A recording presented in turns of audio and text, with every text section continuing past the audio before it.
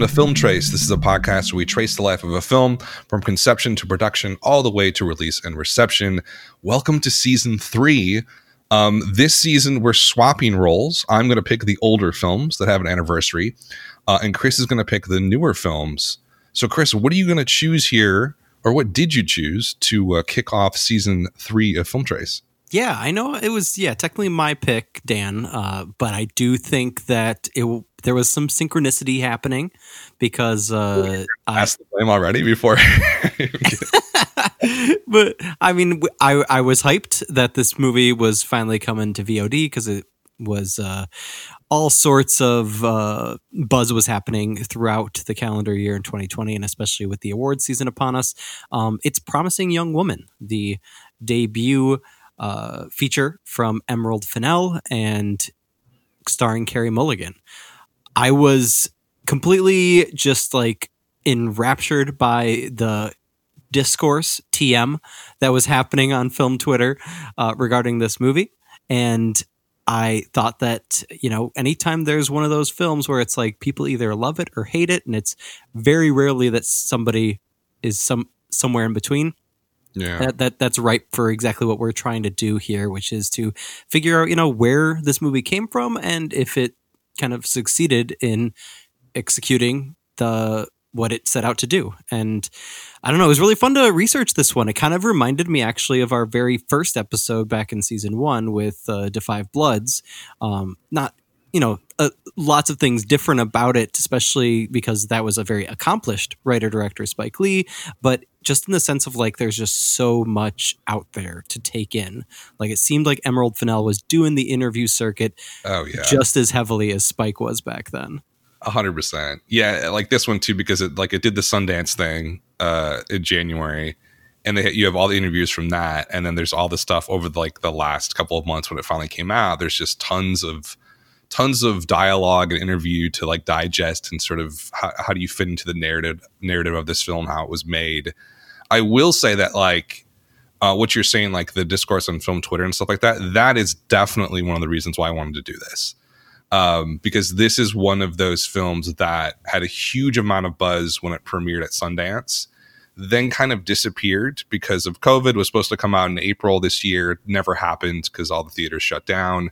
And then right around maybe like a month or two ago, it was all over Twitter, and people were just sort of like, it was Oscar buzz essentially for Carey Mulligan and Beau as well as a supporting actor. It had that sort of ecstatic response from the film Twitter people that like you can't turn away from a movie like that. When people are talking at that level, especially it's an indie flick too. There's just sort of an intoxicating level of hype to this film that I think we had to talk about it, right? That's kind of how I felt about it. Like we couldn't not do it. I don't know. That's how I felt about it. I mean, how do you feel now that we've chosen it after you've seen it? Just to get that out of the way first. For sure. I mean, it's a ride. I think that's something that we can agree on, even if I don't know how much our opinions are going to necessarily diverge.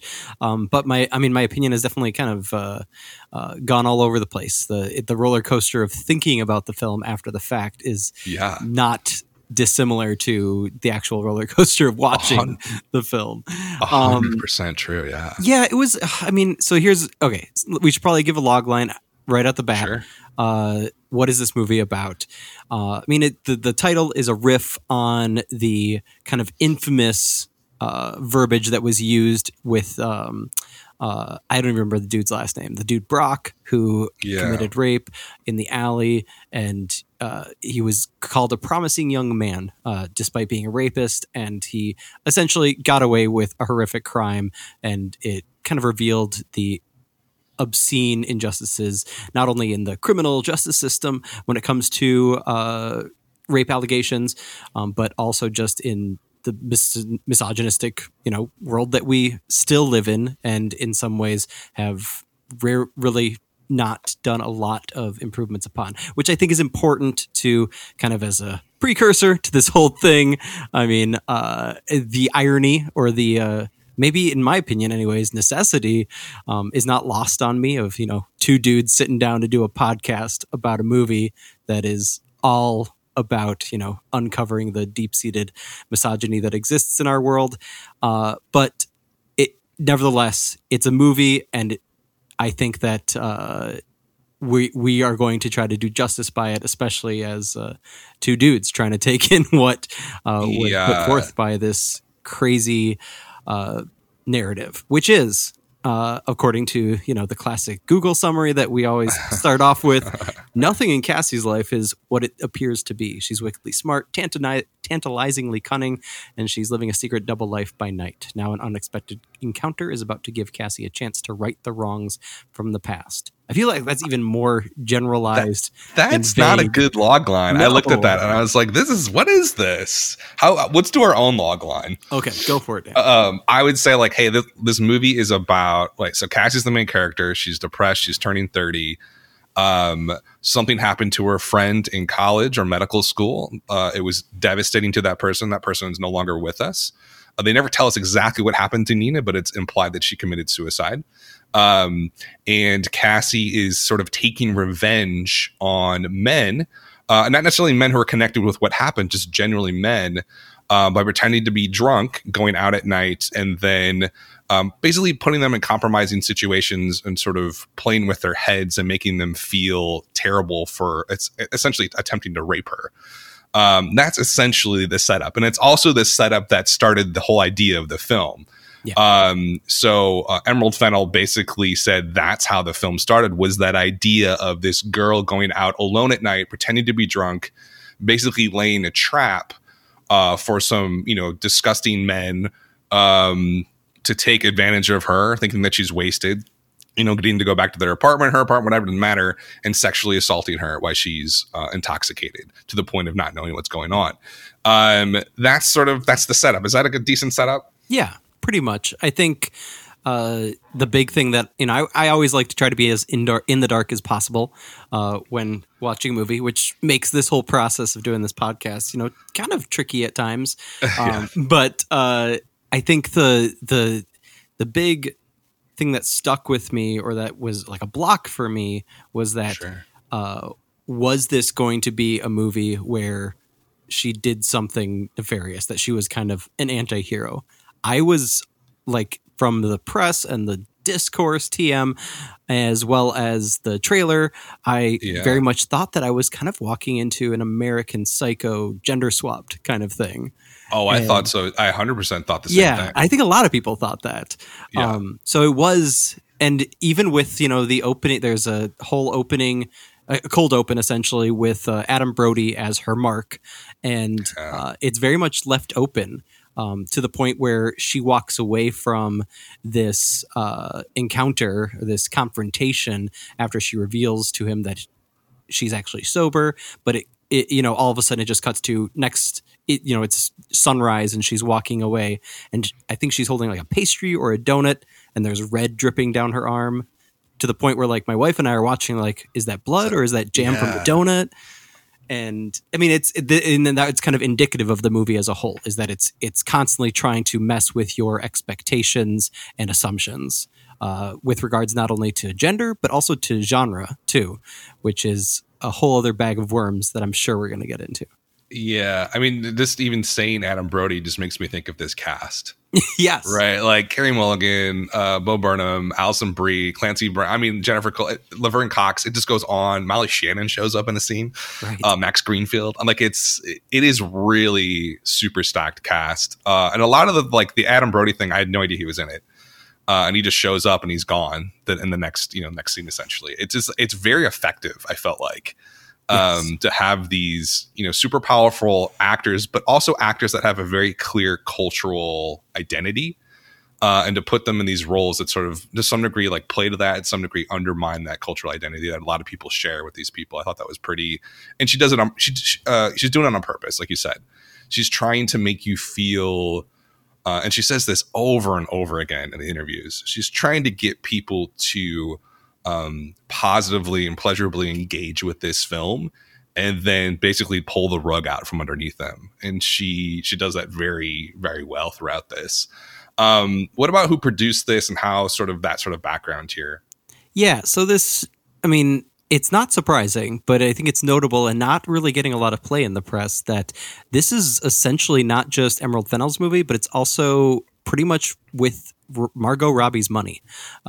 She and her husband, Tim Ackerley, have a small production studio called Film Nation. I say small, but really they've been gaining in I'm sorry, no, Lucky Chap was the one founded by Robbie and her husband. There's Film Nation, which is huge, which has been known for ever since The Road came out in 2009, the Cormac McCarthy adaptation, and then they took home Best Picture Oscar with The King's Speech, and so they've been a major player for over a decade now. But Lucky Chap is essentially the seed of where this movie came from, because Emerald Fennell had been a small-time actor, and she had a pretty significant role as showrunner and head writer of Killing Eve season 2, but for the most part, like, she had no foothold in the feature industry, especially stateside, because Killing Eve is a BBC America production.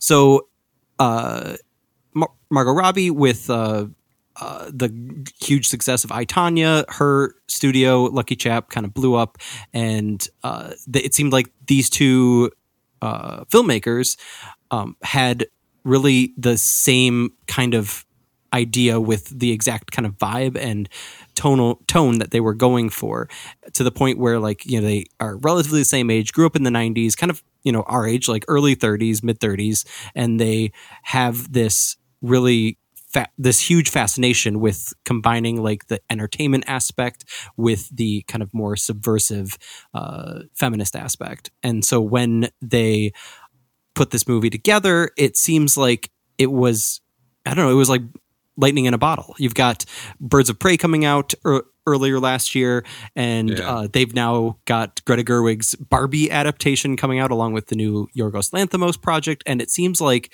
this really, touchstone moment of Robbie blowing up as an actor, but also then Emerald Fennell moving over to features from TV. I mean, it's just amazing to think about where they could be going next.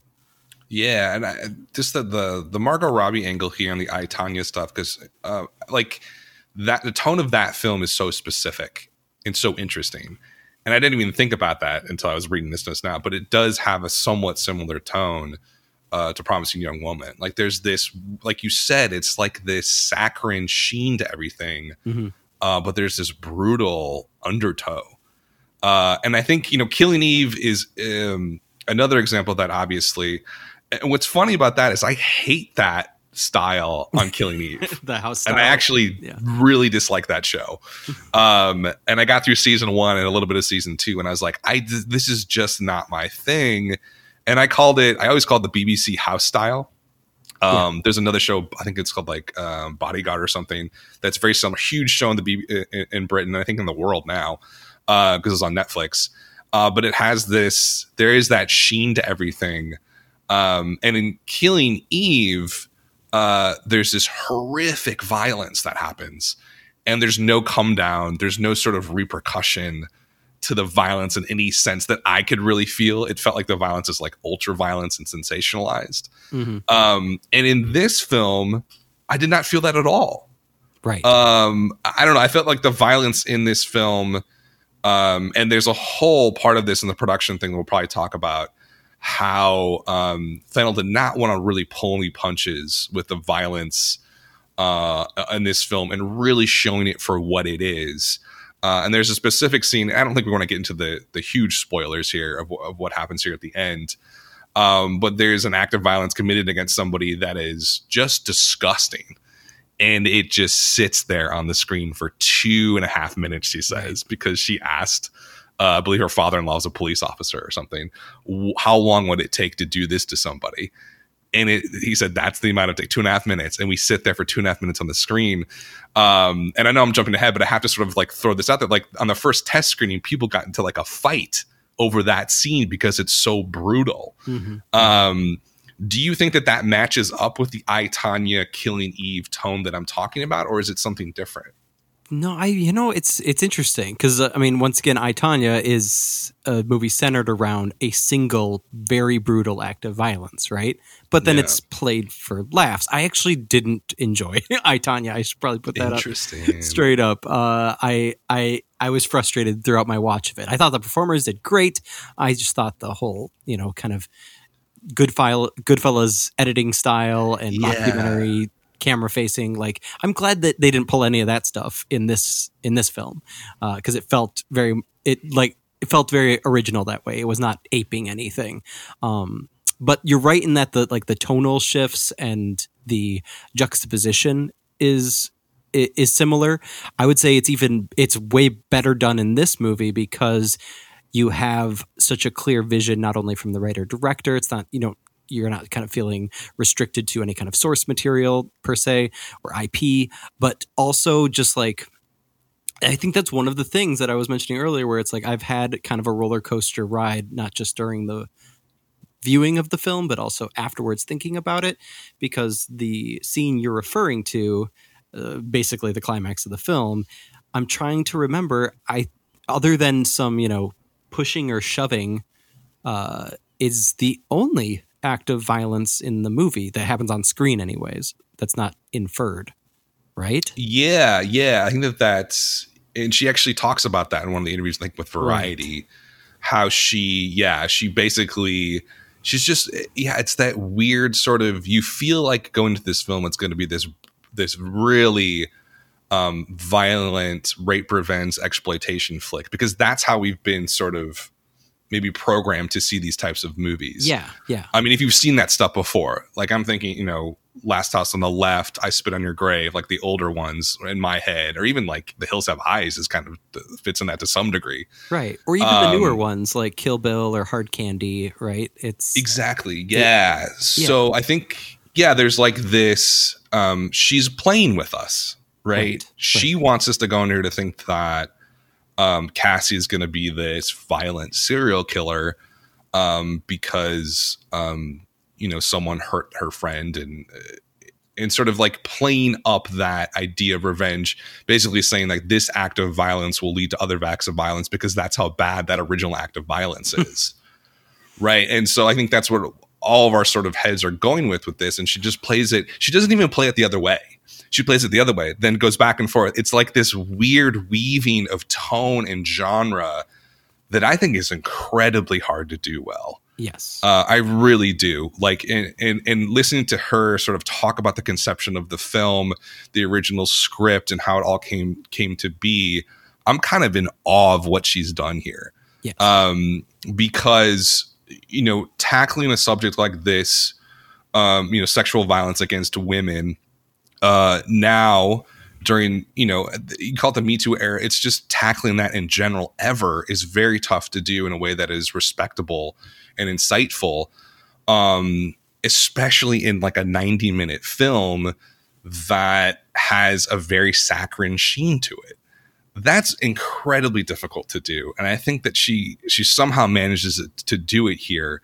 In talking about the conception of this, where the idea came from and sort of her really explicit attempt to make it look a certain way, do you feel like that juxtaposition of the topic of sexual violence against women versus the tone and look of the film, how do you think that plays out?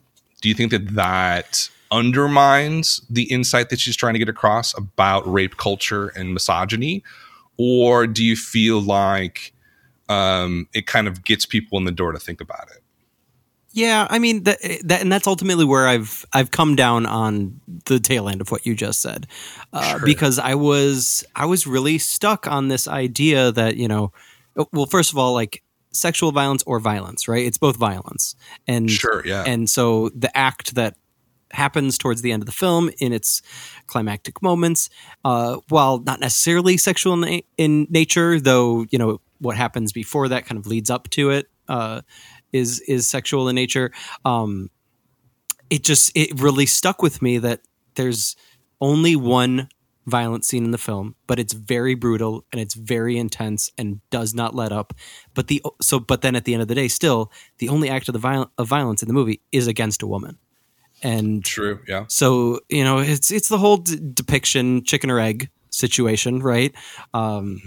With what. but I think at the end of the day, I was sick with it, and I felt sick with it. I felt sick with it. Similar, the thing that kept flashing in my head both during and after the film was the horrific way in which, hopefully this isn't a spoiler alert because the movie's pretty old now, way in which Jennifer Jason Leigh is killed at the end of The Hateful Eight, the Quentin Tarantino movie. Okay, yeah, totally, yeah.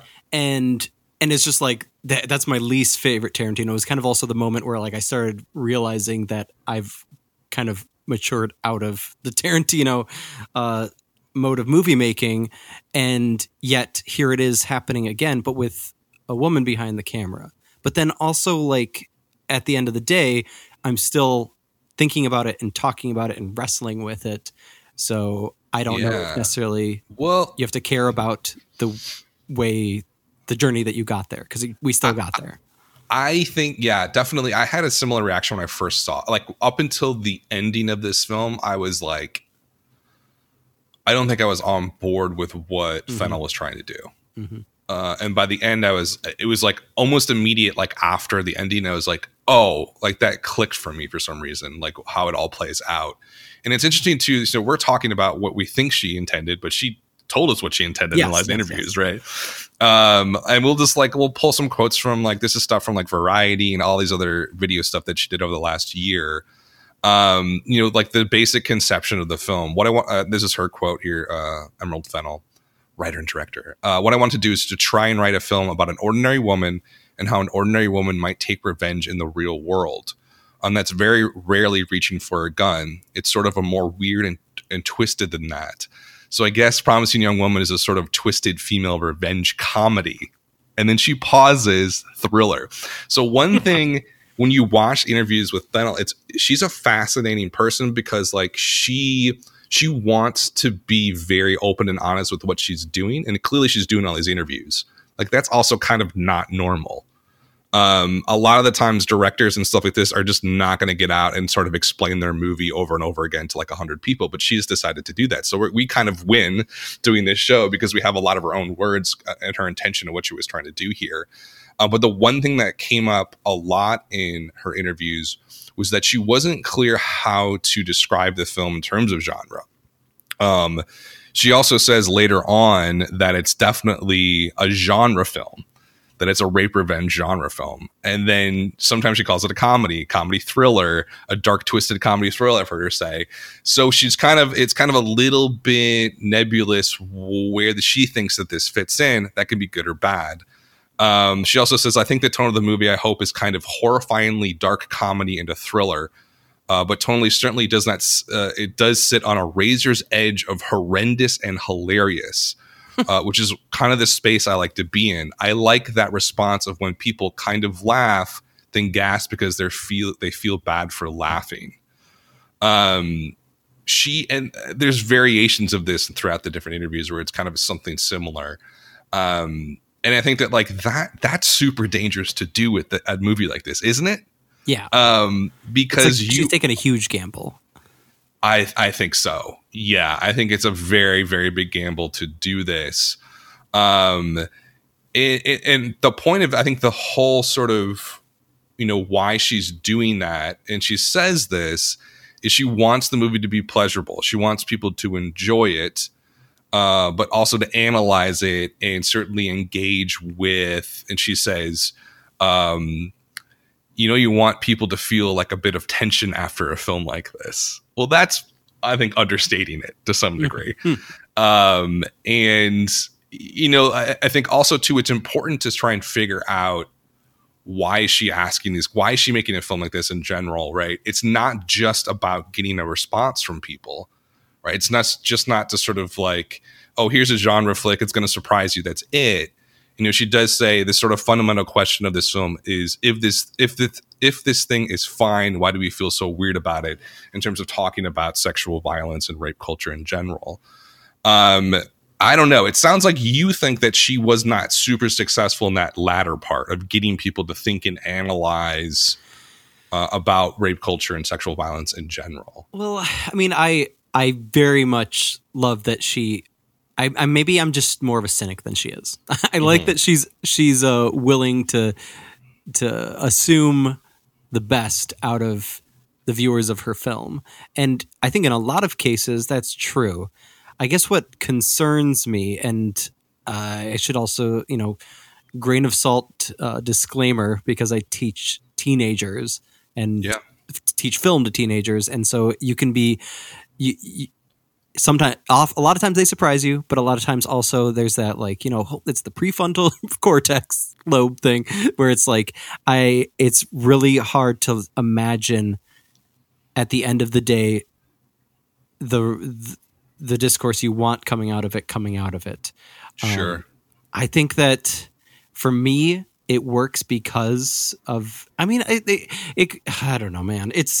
I feel more speechless about this movie than perhaps any other one we've covered on this show, because it is such a wonderful achievement just on a very objective level. But there's so many things that she does that are risky, and that's admirable on the one side, but it's also, I don't know if Cassie ends up being the kind of character that sparks conversation and progress, or if she's the kind of character that stagnates it and limits it. Interesting. Let me throw a little curveball. Okay.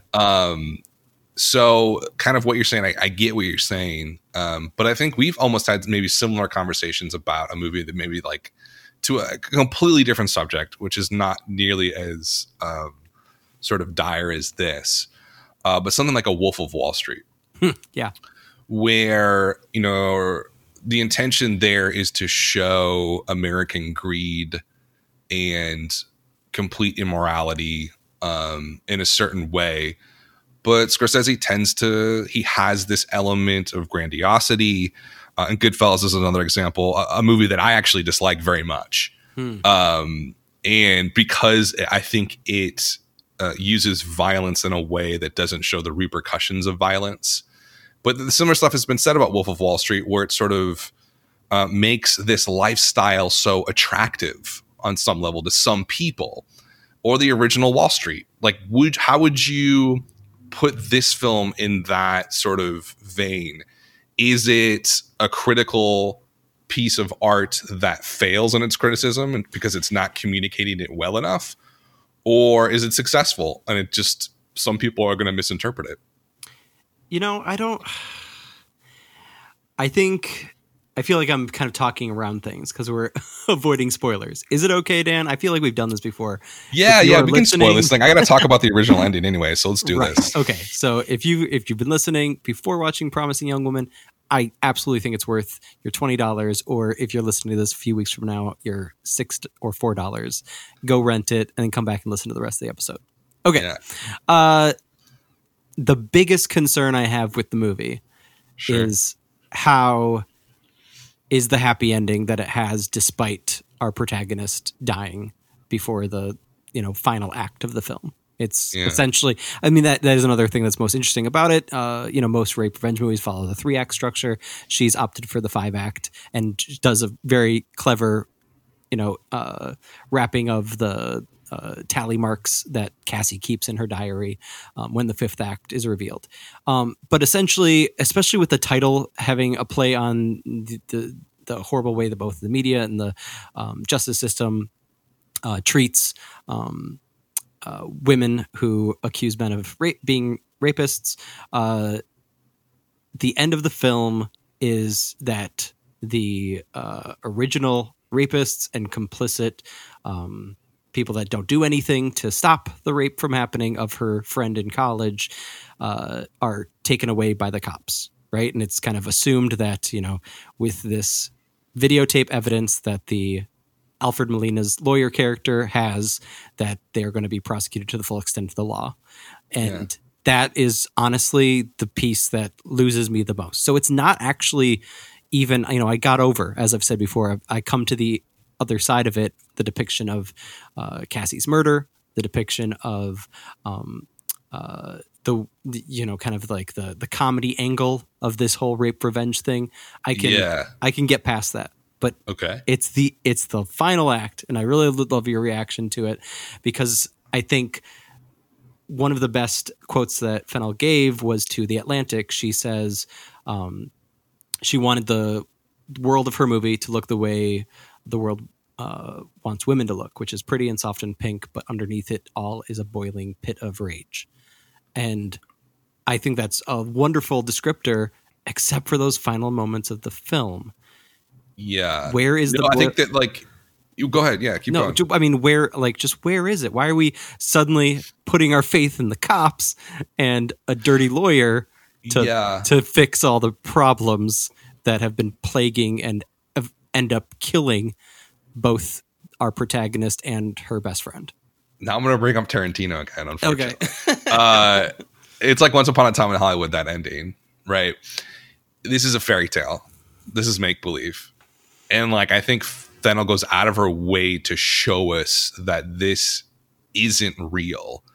And there's not a lot. It's funny, like, there's moments where she attempts the naturalism, like the violent death with Cassie, but the overall film itself is kind of played. I want to say it's a dark comedy more than anything. Sure. And that's why I think that ending to me fit really well with that overall genre lens that she's putting this through. And I think she very deliberately made this a comedy because, you know, I think a lot of people going into this, we talked about this a little bit, wanted a polemic. They wanted a dogmatic, fanatic movie that was against, rape culture and patriarchy and stuff like that. And that's not what this is at all. And I think that, like, that juxtaposition or that sort of failure to follow through on a lot of our expectations. And again, that's certainly what I expected. I expected this to be like, I spit on your grave, essentially, which, you know, ends with the woman who is raped committing extreme acts of violence against her perpetrators. That's what I assume this is going to be. And when that doesn't happen and the revenge comes after her own death, it just has a super different emotional sort of reaction that it pries out of you. And it's not one of justice necessarily, I don't think. And it's not one of sort of finality. There is kind of an open door here that she sort of talks about in the interviews. Basically, she didn't want this to be a fanatical piece of work. She wanted it to start a discussion with people. Mm-hmm. And I think that you hit the nail on the head, though. Is this really going to start a discussion that's going to make people look at how they act and treat other people in a way that is going to be self-critical? Or is it just going to be like, oh, that was a really interesting movie, uncomfortable movie, and that's kind of leave it in the back of their head? Is it actually going to spark the discussion that she wants it to? And I don't know that it will. And I would say the one thing I do have to bring up is that the original ending of this film was way more bleak. So the original ending in the script, it ends with the fire in the mountains with basically Cassie being burned to death, and that's it. There is no fifth act where the police come and get them and, you know, arrest them for the rape, but also arrest them for murder.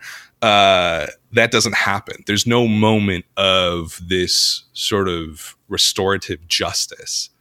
And to me, I don't know. What do you think about that ending? If she kept it with that, the studio wouldn't let her. It sounds like. Right. And I mean, I don't know if I necessarily like that version of the ending either, because how should it end? How do you want it to end? I really want to know. I'm like, how should it end? I actually would have been. I know it's a tough question. It's tough, and I don't know. I think that at the end of the day, I think you're right. I think that there is this fairy tale element, but where the first, third of the film really lives is, especially once there's this reveal. It's kind of a real reveal, but also I think there's so much like playing with narrative technique here that she, it's left open-ended what she did to Adam Brody. Right. And then she meets Christopher Mintz-Plasse' character, McLovin from Superbad, right? And she does the confrontation, reveals that she's sober, and lets him off the hook. But also, sitting in that realization of what he was about to do.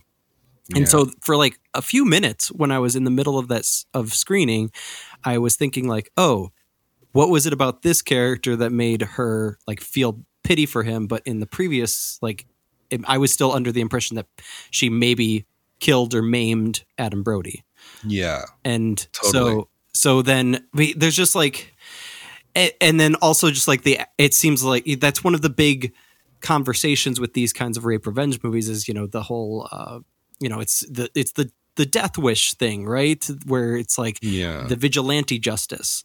And so, the justice system won't give you justice. So you got to take it into your own hands.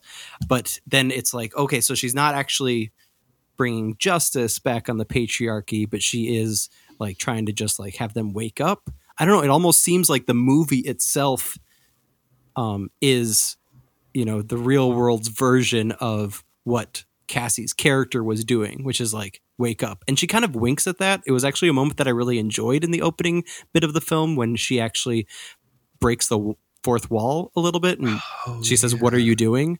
And she looks at the camera. And Yep. And so I'm like, okay, yeah, voyeurism joke. I'm into it. But then then it just feels like that all falls apart kind of in the middle of the film when it tricks you with this red herring rom-com journey that with Bo. where she goes on with Bo Burnham's character. And, I feel like if I wanted to change the ending, I would have also wanted to change like, the third, fourth, and fifth pieces of the film as well. But it's not my movie, right? And it's hers. And I think that even though it's kind of a mess tonally, and it's also kind of a mess with what it's trying to say, it's enough to be worthy of grand discussion. And so ultimately you're back to that original discussion that you mentioned, which is like, is it going to actually spark that? I think with some people, with maybe enough people, yes, but I don't know if it does it in such a way where it I don't know. Maybe I just wanted a polemic. Maybe that's it. Well, I think that's interesting. I think that with a lot of these films, that's what we want. Right. We want her to basically kill all of them. Yeah. But where this gets, I think, where it gets really kind of off the rails of that, I don't mean necessarily in a bad way, but like she does things to people that, created this system where someone could get away, but weren't directly involved with the actual crime, where she does some pretty horrific things to those people. And that's where, to me, it kind of switched over to, oh, this isn't really, we called it every genre in the book, right? But it's more of a character study about Cassie and about somebody who is essentially falling apart as a human being. And that like she's on this path of revenge that has one ending. She's going to die. Mm-hmm. Right. There's no other path that she is on. It kind of reminds me of, I'm trying to think of another movie that would be like this, where it's just, I don't know, it's just somebody has revenge, and there's this moment where she could pull back. There's two moments. There is the rom-com part with Bo, which we learn later that it's probably not at all what it seemed, right? Yeah. One, which I thought was very well done, but obviously like telegraphed. But there's this moment with her friend's mother, Nina, played by Molly Shannon, where I think we have this moment of realization that, hey, you're going to self-destruct. Like, this is all self-destructive. Mm-hmm. And there is no, even the person who's, the person who died, her mother has sort of maybe not moved on or anything like that, but is dealing with it in a way that is, constructive. Cassie is not. Cassie is dealing with it in a way that is hurting herself, hurting other people, and sort of spreading out that violence and revenge and sense of justice that she wants, but it's really consuming her completely. And I don't know, I felt like that was such an integral part of the film, which I did not expect at all. Yeah. I mean, I just expected that this is going to be like this, let's hack up these terrible people because they're awful, because what they did was so wrong, and it is, and we need to sort of recognize that as a culture. And it just doesn't happen. And I think that on some level that's frustrating. And you know, I totally understand. What did other people think about this movie? Yeah, so let's where get are we to the release and reception, aside just from us. So Rotten Tomatoes ultimately went with 92%, 80 out of 100 real score. Top Critics 94%, 81 out of 100 real score, and Metacritic at a 71. So it's pretty much universal acclaim, except you know the way Metacritic scores things is a little stricter. So essentially, you have, I'd say, the critics aren't necessarily gunning for this to be top 10 of the year, but maybe top 20. And it is hitting a lot of people's lists. And I will say, like, we haven't perhaps given enough credit to Carey Mulligan's performance. She's an actor that I have not liked at all. Me too. I've never liked her before. Even in movies that I love that she's been in, like Drive and Mudbound, I thought she was, you know, pretty one note basic, but she brings it in this movie. Yeah. And it's like she's finally woken up as an actor and figured out how to do something more than, you know, what she did for the first decade of her career. So good on her. It's a fantastic performance. I do hope she gets at least a Golden Globe, if not also an Oscar nomination for it. Audience response, Rotten Tomatoes audience is at 89, Letterboxd 78. And so you have ultimately IMDb is 74. Ultimately, once again, like a really good, like almost bordering on the edge of classic. And I think this comes back down to what you were saying, Dan, where it's like it feels so close to really being a discussion generator, but it's not quite there in terms of like staying power, perhaps. And we kind of saw that, like you mentioned earlier, with you know, all the hubbub it caused in January, and it didn't really come back into the discourse TM until later in the year, when it was clearly going to be on VOD and be vying for awards. What do you think was the budget of this movie? I know she mentioned shoestring, right? Yeah, I mean, I would guess under 20, maybe 20 to 30. And I'm wondering if maybe it was even under 10. I was trying to there was another quote somewhere that made it sound like the shoot was only 23 days. Right. Which is very tight. And so, yeah, maybe it kind of has that feeling too of being very low budget, but like very done by a very like competent group of people. Right. So it looks amazing, but like you can tell they cut corners on a lot of different areas. Yeah, I would say probably like 20 or below. Without a doubt. Yeah. And I mean, and it looks amazing though. Like that's the thing. Right. That's what I was going to say is like, whatever the budget is, like if this film does have staying power, it might be because of its style, not necessarily because of its substance. And so even, you know, opening in the pandemic, it's only gotten a little over 3 million, 719K opening, which I think is actually not that bad for the pandemic. Am I wrong? No, that's pretty good. I mean, it's hard to tell with the pandemic because the numbers are all over the place, but it's definitely not bad. It's not tanking by any stretch of the imagination at all. Right. And with the discussion that it's generating, at least in the moment, with a $20 price point, I know we were doing the podcast, but I was expecting it to be, you know, 6 or 7, and I still shelled it out anyways. And it seems like there's a lot of people saying, like, you know, unlike other movies, like Trolls World Tour, and obviously that's a different audience, different demographic. But it seems like that is one of its, you know, special qualities, is that it's worth it, if only to be a part of that conversation. Yeah, and I think that I would not be surprised if Lucky Chap and Film Nation mark it down, and Focus Features, who distributed it, mark it down as a win. Yeah, I think they do. And I think, you know, just in terms of like, you know, our opinions and the critics' opinions, there's a couple of like pull quotes that are like at least worth talking about from the critics that kind of like reiterate what we're saying. Mick Lasada, San Francisco Chronicle, gave it a positive review. The revelation of Promising Young Woman is that its heightened reality feels more real, closer to actual reality than comedy or drama, which I thought is a good point. I don't know if it's necessarily true, but that's his perspective there.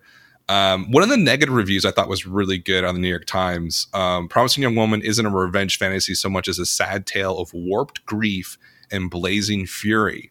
Cassandra may despise her pathetic victims, but she loathes herself most of all, which I totally agree with, and I thought was like a major pillar of this narrative.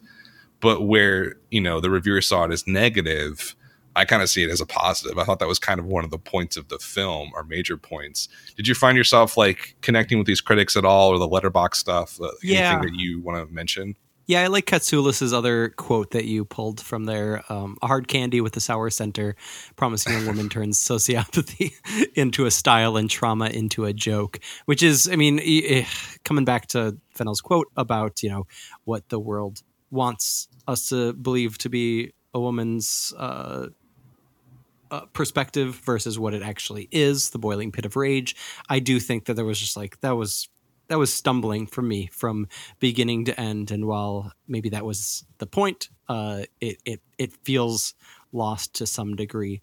I do actually like Katie Rife from AV Club, her review, because I think that ultimately I'm somewhere in the middle. And she wrote, Promising Young Woman fancies itself edgy and relishes complicating the catharsis of something like the scene where Cassandra smashes some douchebag's windshield with a tire iron after he yells at her on the road.